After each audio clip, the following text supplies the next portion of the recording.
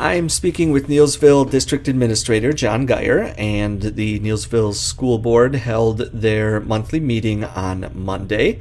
And one of the first things I'd like to go over, so this is something we discuss every month after the monthly board meeting, but the board did approve the March calendar and operational plan. So how does that look compared to previous months?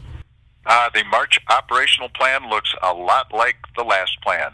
The only real update is what the March calendar looks like, and the March calendar will be just exactly what it was as we originally scheduled at the beginning of the year. So there will be a late start on March 9th.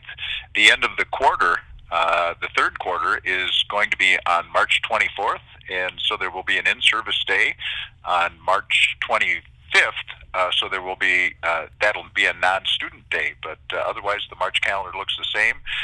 The only thing that might change is on March 18th, the mandate for masks on public transportation is scheduled to sunset. If that does not get renewed, then it is possible that we will not be having to wear masks on school buses after March 18th.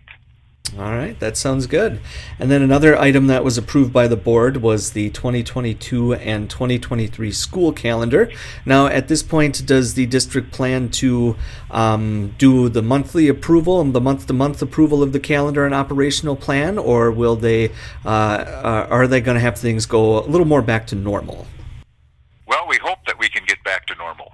That's for sure. But we will continue to stay flexible. If we have to go month by month, we will certainly do that. The big changes in the 22-23 calendar is that we are not going to be scheduling late starts on the second Wednesday of each month. We have found that that does cause some conflict for families to get their kids here starting at 10 o'clock instead of the normal time. And some daycare issues with that. Also, we found that it's really not enough time to do all of the planning that we want to do as a staff. So we have added some additional in-service days to the calendar instead of the late starts. So that'll be a little bit different for next year, although we are still scheduled to be pretty much beginning and ending at our normal times. So the first day of school next year will be on September 1, and the last day would be scheduled for June 2nd at this point. All right, that sounds good.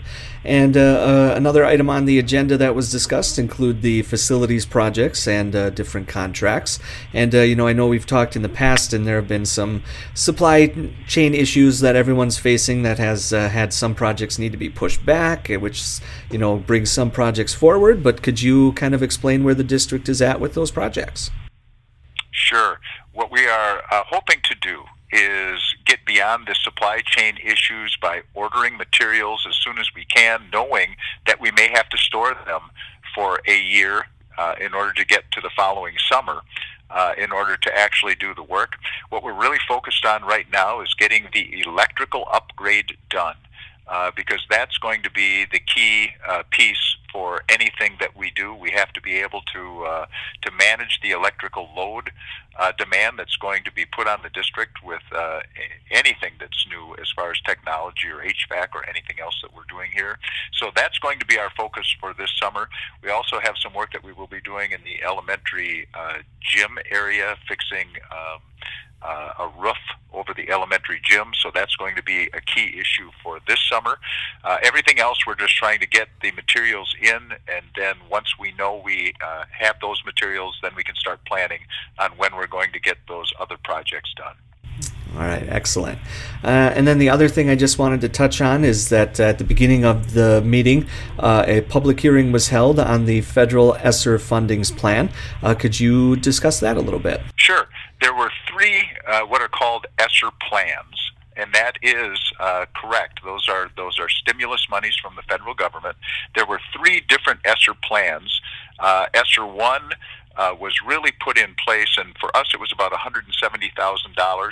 And what that money was put in place to do was to coordinate and prepare for the response to COVID-19. And that was done right away when COVID started to show up. So it helped us plan and buy materials when we had to go fully remote with kids and buy PPE the protective equipment that we needed. So that's what that money was used for. The ESSER II amounts that came to us were $654,000.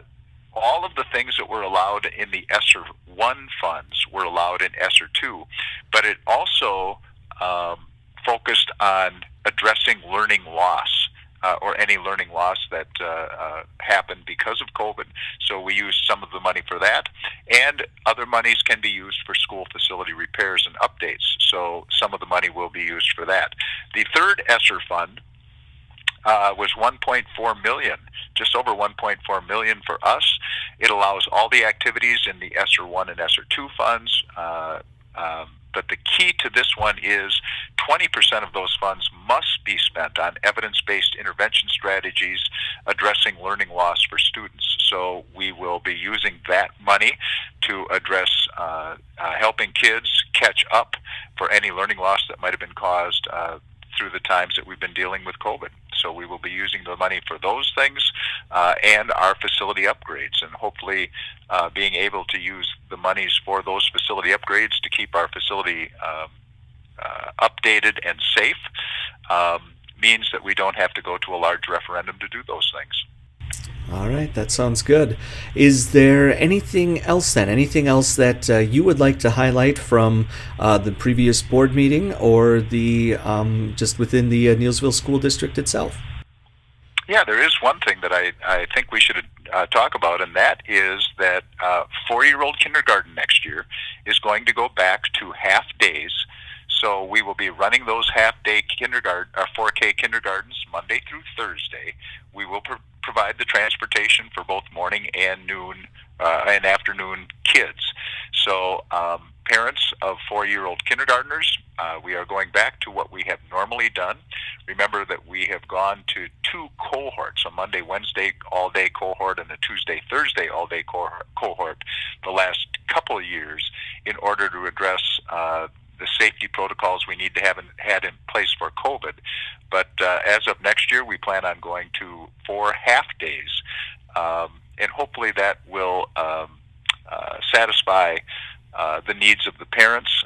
We did surveys about what the community would like to do for 4K, and that's what the majority of the people that responded to the survey said. So we will be going back to 4 half-day classes of 4K kindergarten next year.